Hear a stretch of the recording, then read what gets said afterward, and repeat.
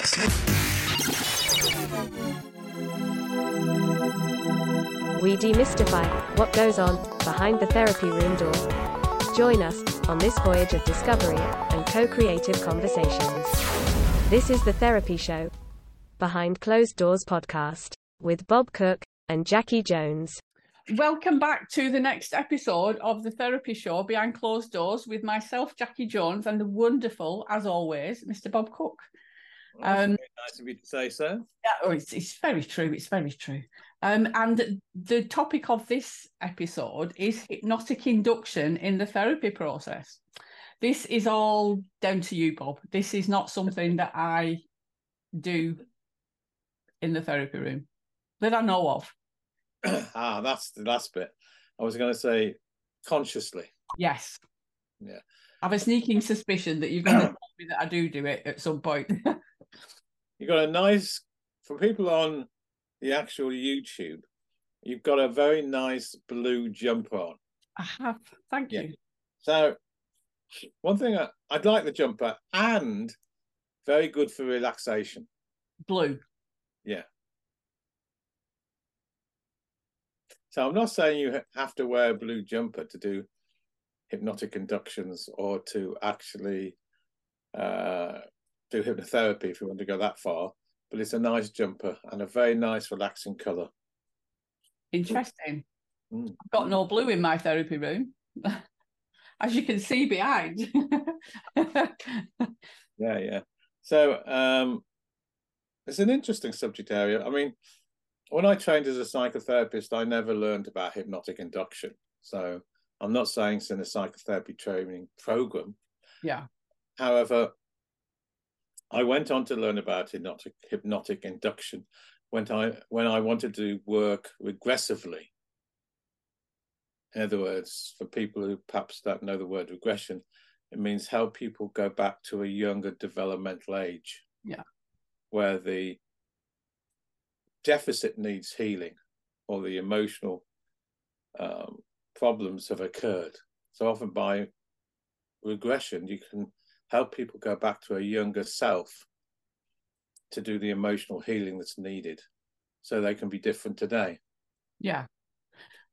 And does it help bypass the logical thought process? The filters, the barriers, all those defense mechanisms that we put up? Yeah, if we go into hypnotic induction, certainly. But if you just slightly go back, if I may, before that question, then I quite happily talk about that question. I just want to say the purpose why you would do hypnotic induction. For me, why I liked it is because it helped people relax. Yeah. And help people go to what is often called the alpha state in hypnotherapy terms, which is really a state of increased awareness and relaxation. So in some ways, that's the best way to look at this. And why would you do it? Learn it. You'd learn it as a psychotherapist, mainly to help people. Well, you might do it to help them relax.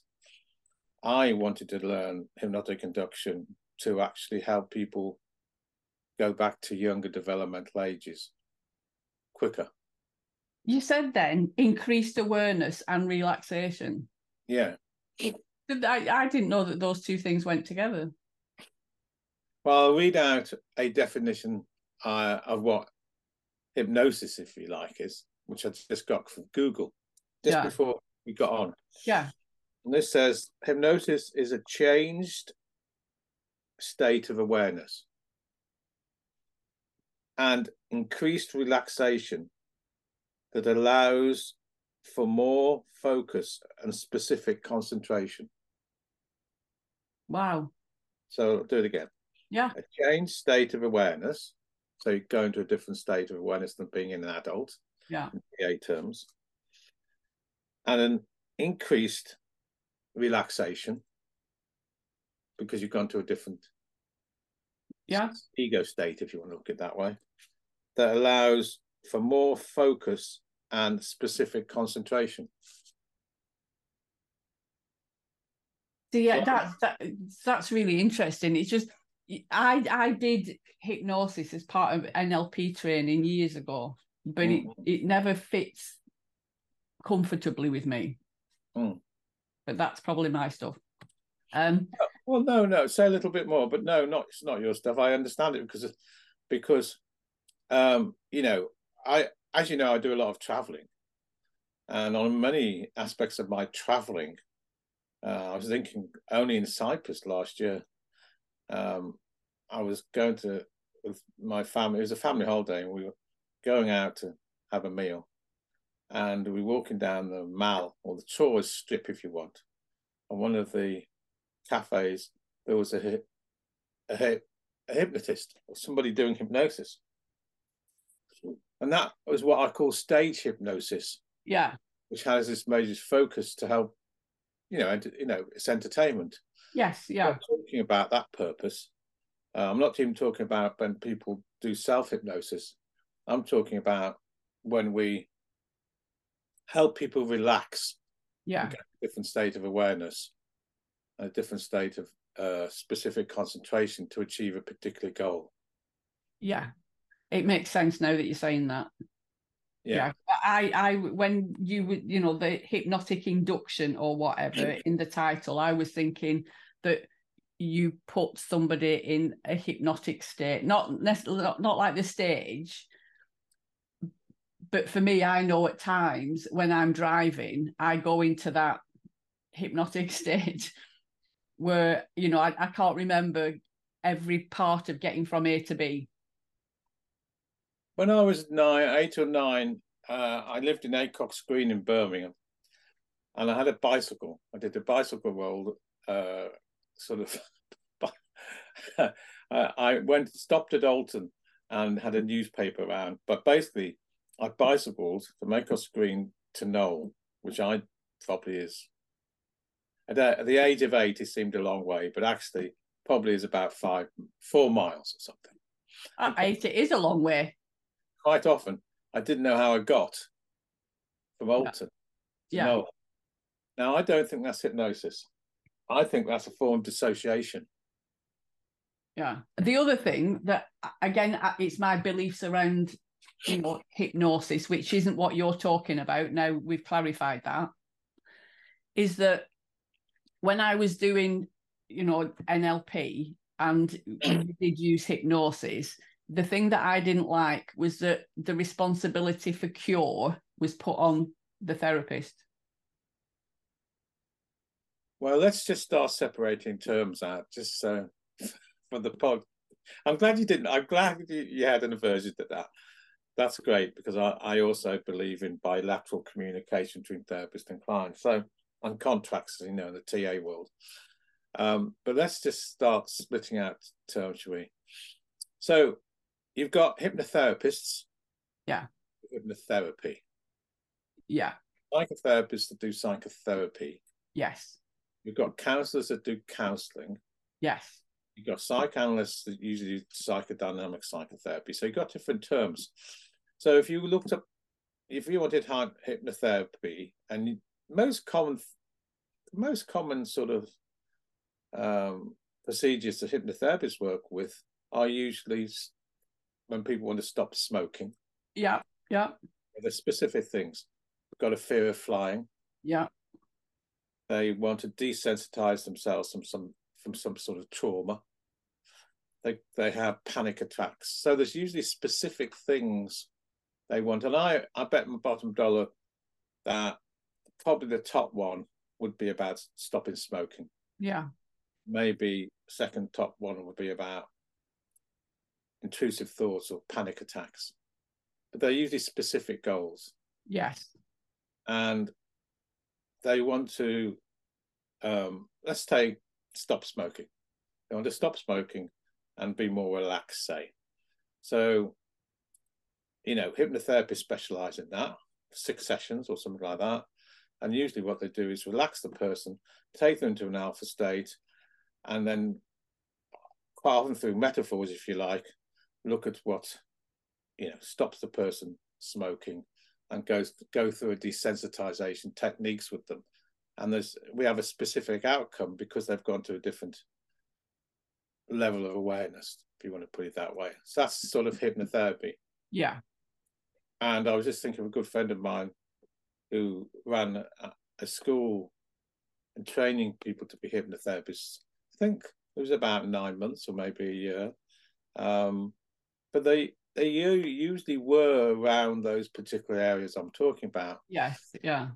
The objective is to help people get relaxed, move to a different energetic state, usually called the alpha state, and where they've moved away from, in TA terms, adult, being an adult ego state.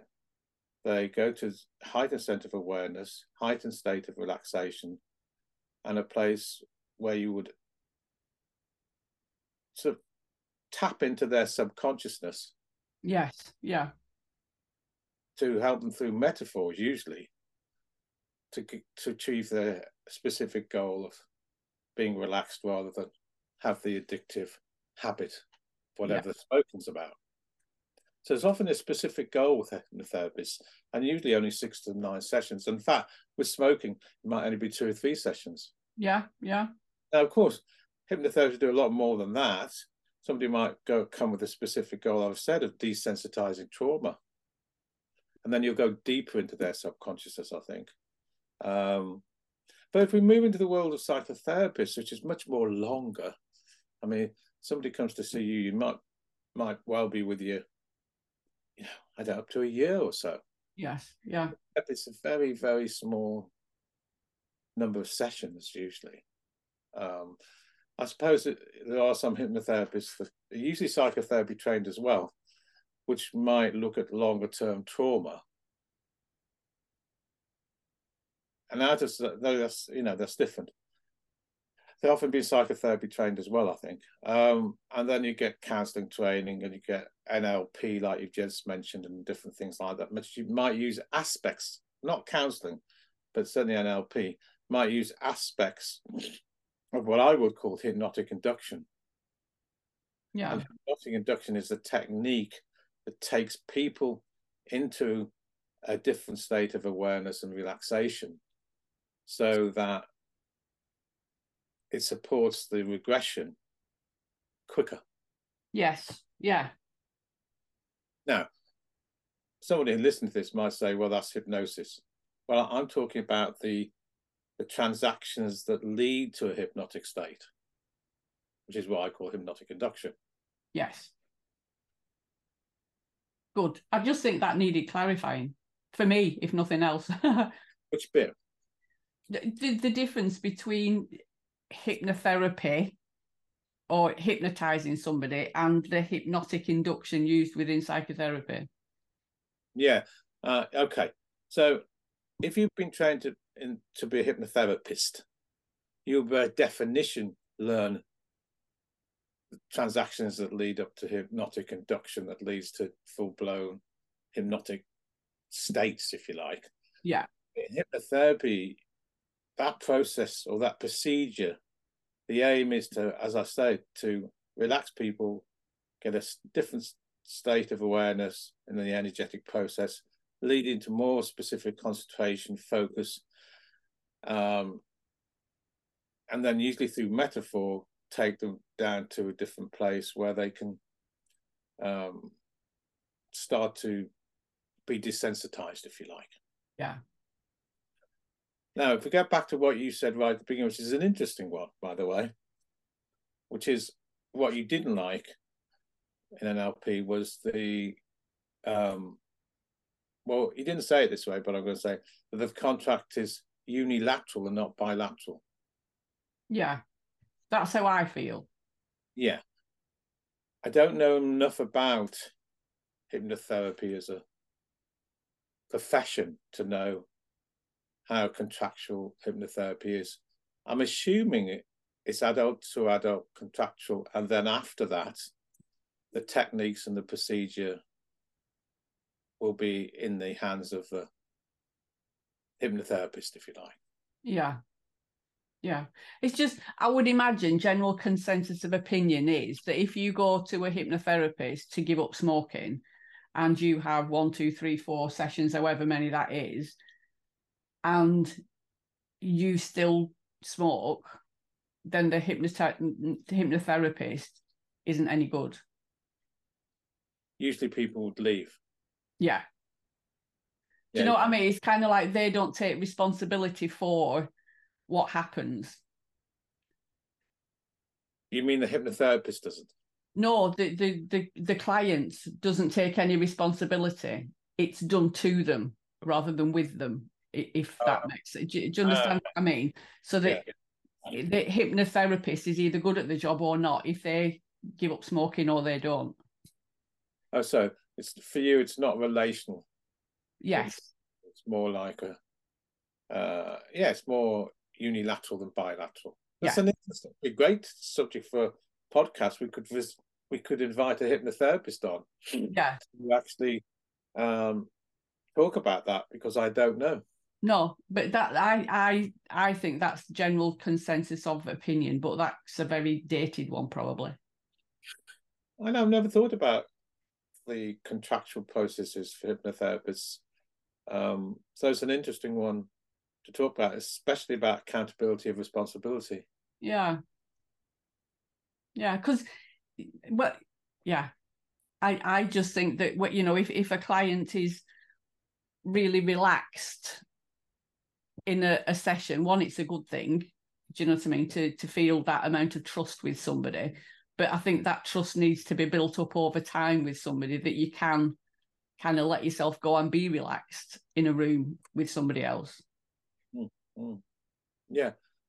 Yes. I mean, when I went to Google and put down I forget the definition of hypnosis, I also came along a very quick plan that said that if these things happen, then hypnotherapy will happen.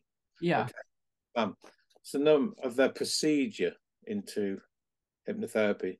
One, the client needs to limit possible distractions. In other words, let the mind be calmer and not think about lots of other things or wander away. Two, their breathing needs to be even and calm, and big breaths. Yeah. Secondly, there needs to be a focus. This is the client. Focus on what you want to achieve, so specific and achievable. Yeah. They need to, in all hypnotherapy procedures, the client needs to visualize a safe place to be. So wherever that might be. Yeah. Most hypnotherapists may use metaphors in the search for a specific outcome. And finally, the client needs to trust the process. Yeah. Those are 6 interesting bullet points that I don't know whether it's, a universal 6 points, or I'm sure it's just that person's plan, if you like. But what is interesting there is the use of metaphors. Well, I think it's lots of interesting, but most hypnotherapists I talk about use metaphors because of what you said right at the beginning, that the metaphors bypass the logical cognitive process. You go to a different place in your brain. Yes. You mean like when you're talking about metaphors, like seeing an open door and walking through an open door and those sort of things, right? Absolutely. Yeah. Also, 100% out of 100% of bona fide psychotherapists would ask the client to create their own safe space. Yes. Which is, I think, is a really important point in this procedure. Yeah. I can remember when I was doing my NLP training and we had to practice on each other. And one of the ways that they took you into that relaxed state was being at the top of a very high staircase and walking down and counting down the steps as you were going. I'm frightened of heights. So as soon as they said that, I had a visual representation of being really high up, looking down.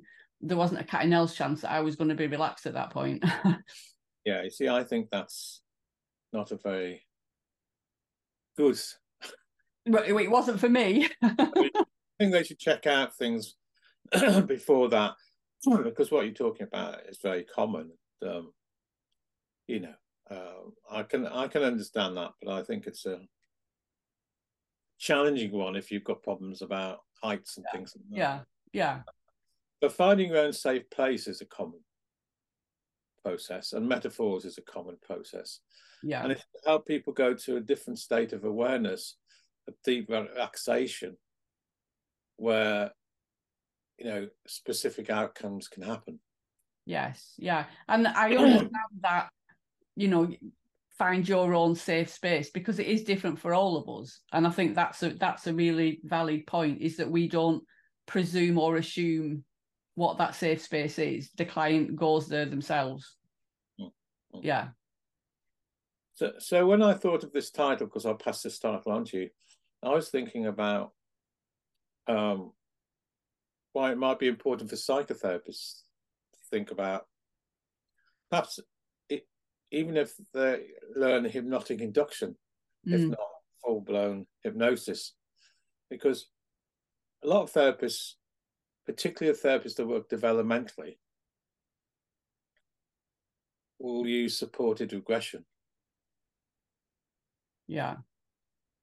So that means they will help the client identify, in our case, TA, through script analysis, Yeah. early deficits or the early unmet relational needs. And in TA, through inquiry, attunement, involvement, help them go back to a younger ego state, or a younger self, if you like. And TA often called child ego state. And then from there, help the client heal and make new redecisions, which will then get integrated in the present. Yes.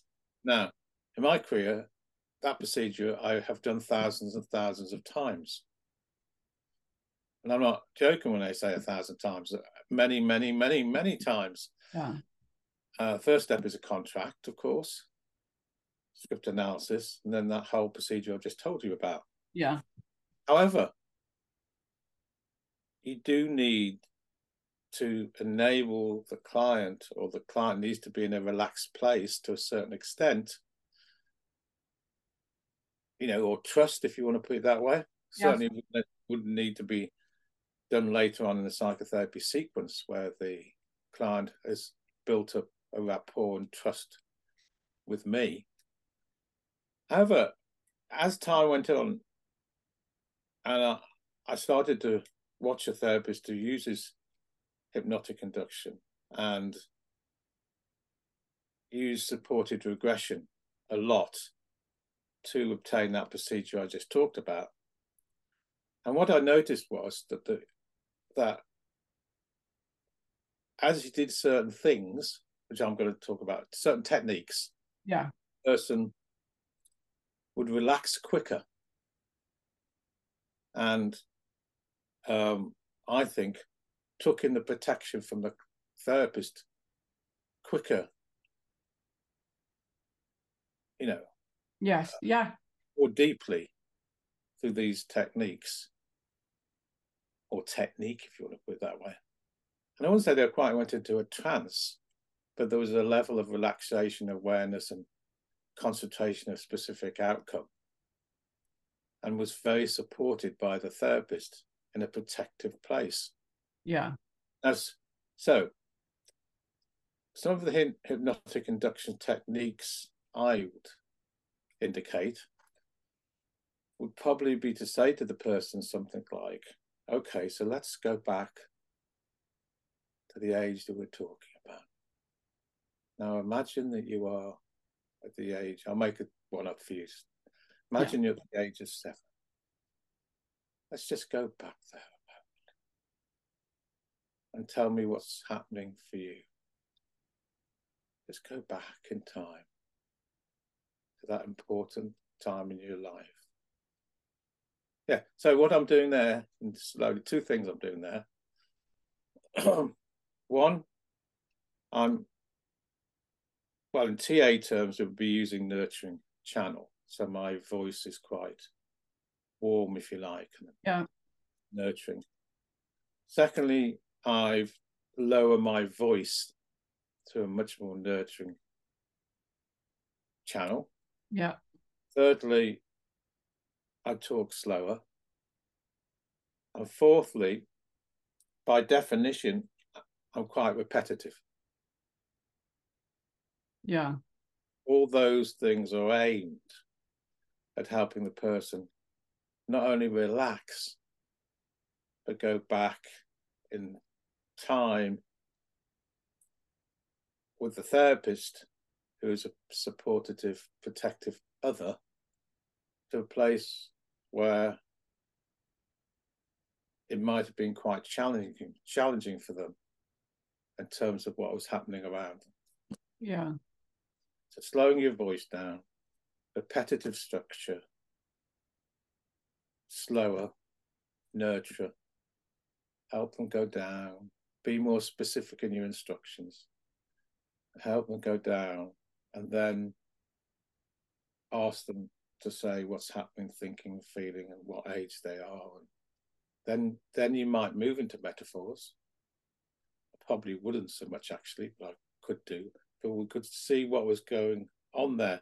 But those are hypnotic inductions. It would become hypnosis. If in fact, if I moved into metaphors, probably, or I thought in terms of trance-like states, which I don't. But hypnotic induction, in terms of the way I've just talked about it, aids regression. Yeah. It's really interesting. And maybe we should have done a warning when we started this podcast that you might feel more relaxed just listening to your voice when you're doing that. Don't listen while you're driving or something, because it is, as soon as you slow your voice down and lower the tone and do that nurturing, it is very relaxing. Yeah, and in TA language, it's like nurturing parent or parent. Yeah. To child, in other words, it's an invitation. Yeah. For the person to drop into their younger self. Now, it's very important that the client has built up the therapist as a positive object or somebody that they trust. Yes. Yeah. So that's why I call this supported regression, because they've built up a trusting relationship. You become the other that's supporting them. Yeah. And the other one that provides a protective stance so they can just drop into this. Yeah. Yeah, because for me, it just feels a very intimate thing between, Hopefully. Yeah. Yeah. Hopefully. Because you need to, it has to be intimate in the sense of protection. Yes. Yeah. So for the client to be able to assimilate the other as a protective other, there has to be a sense of nurturing. And if you're going to call that intimacy, hopefully positive intimacy, with the therapist as the protective other. So by definition, then you've almost got a recorrective experience from the beginning. Yeah. Yes. Yeah. Yeah. Because I would imagine, part of that session as a whole, whether it's done while they're in that relaxed state or after it, is to integrate whatever it is that you've done. Not just kind of do that and then come out the session and right, I'll see you next week type of thing. No, so if there'll be a contract at the beginning. Yeah. Say the contract is about, they'd like to be able to be more self-confident, or they want to be assertive, or they want to, whatever it is. You'd find out what stops them being assertive, or what's the bottom of their process about not being having self-confidence. So, well, I'm not very assertive because I wasn't ever allowed to grow up in my childhood. Yeah. I was always kept quite young because I was the third boy in the family, and I always felt that I was the baby in the family. I didn't feel I was very assertive, and I was always defined as a child. So if I ever started to say my values or belief systems, I was put down. Well, who put you down then? Well, my mother, she was just always jealous of me, I think. Yeah. She defined in a certain way. Okay, so would it be important for you to perhaps just go back and tell your mother things that you couldn't tell her? Oh, I can't do that. She's too much like a dragon, or whatever. Yeah. Yeah. Yeah. Okay, well, I'll tell you what, let's put her in a sort of one-way mirror situation in a room, and you've got the keys, so she can't get out, but she can hear you. What do you think of that situation? So maybe you can find your own voice in a way that was denied you all those years ago. Yeah. If you find it too challenging, you can always stop. That's a contract for regression. Yes. Yeah. With a Yeah. purpose. So the therapist would support that process and go back, and in this case, it is a metaphor, isn't it? But do all the things I've talked about. The person finds their voice for the first time and has a sense of empowerment, which perhaps they never had in their life. And then we come back and we debrief it and look at how they feel, and do they need to do other things, which they obviously will need to do other things. But then take it from there. Yeah, because to me, the way that you've just described that, then I can see that it is really, really useful around limiting beliefs and beliefs, which is all connected with our decisions and our life scripts and everything. So it makes sense that regression is a really good thing to do. I think it's a very important technique, but it's also very important that there's a contract, that they trust the therapist, that they've done a lot of the contractual work and therapy before they get to that stage. Yeah. And it's not done right in the first 4 or 5 sessions or something. You know, Yes. Yeah. Where the person builds a lot of trust up in the therapist to be able to get to that stage in the first place, because the therapist needs to be more powerful than in this scenario I'm talking here, the mother. Yeah. Yes. Yeah. Which so, I know we've spoken about that in the past, about being more potent and in the therapy room generally. So I can imagine that it's even more important in this situation. How the therapist would know that, or at least maximize the chances that would be, is through script analysis and learning about how the mother in this case, could be father or anyone else, but the mother has been with the client or the younger self of the client.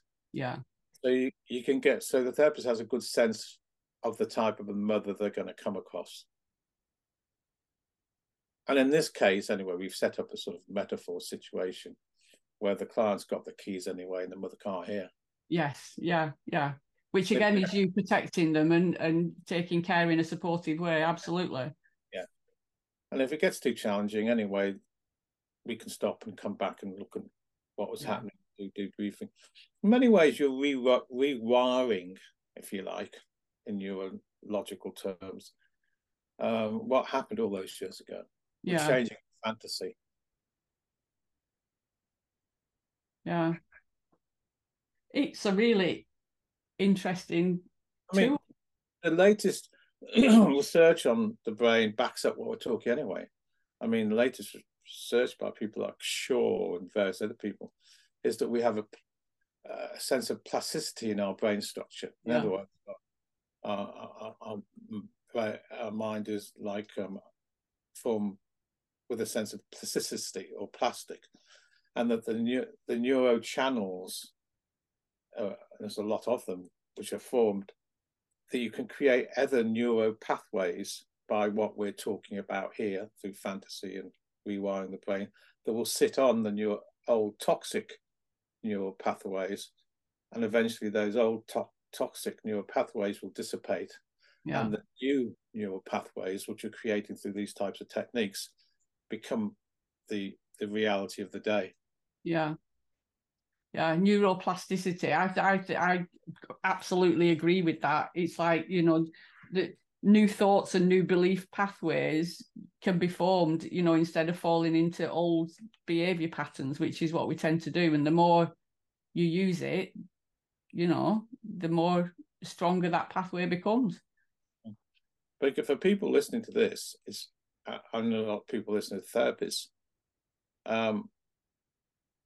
This type of aggressive work, what I talk about, hypnotic induction or not, has to be done in the therapy process in the room with the therapist, not when they're alone at home by themselves. Yeah. Because if they do that, they're repeating history. Yeah. They're repeating the trauma, actually, because they've got no other protective, supported person to enable the difference of change to happen. Yes. Yeah. So I think learning hypnotic induction, and what I simply mean by that, a technique of relaxation, if you like, to let the person get to a different energetic state, is a good way to enable regression to happen. Yeah. In the therapeutic process.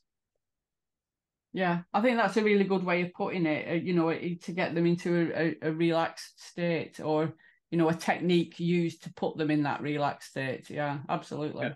And of course, for people listening again, this would all be bilaterally contracted for. Yeah. So we don't spring it on them on the second time we've seen them. No. This is a whole contractual process from beginning to end. And hopefully therapy is that way. Eric Berne created transaction analysis, and part of the reason he created it was he came from a psychoanalytical background where the psychoanalyst was the expert, and the client was the patient.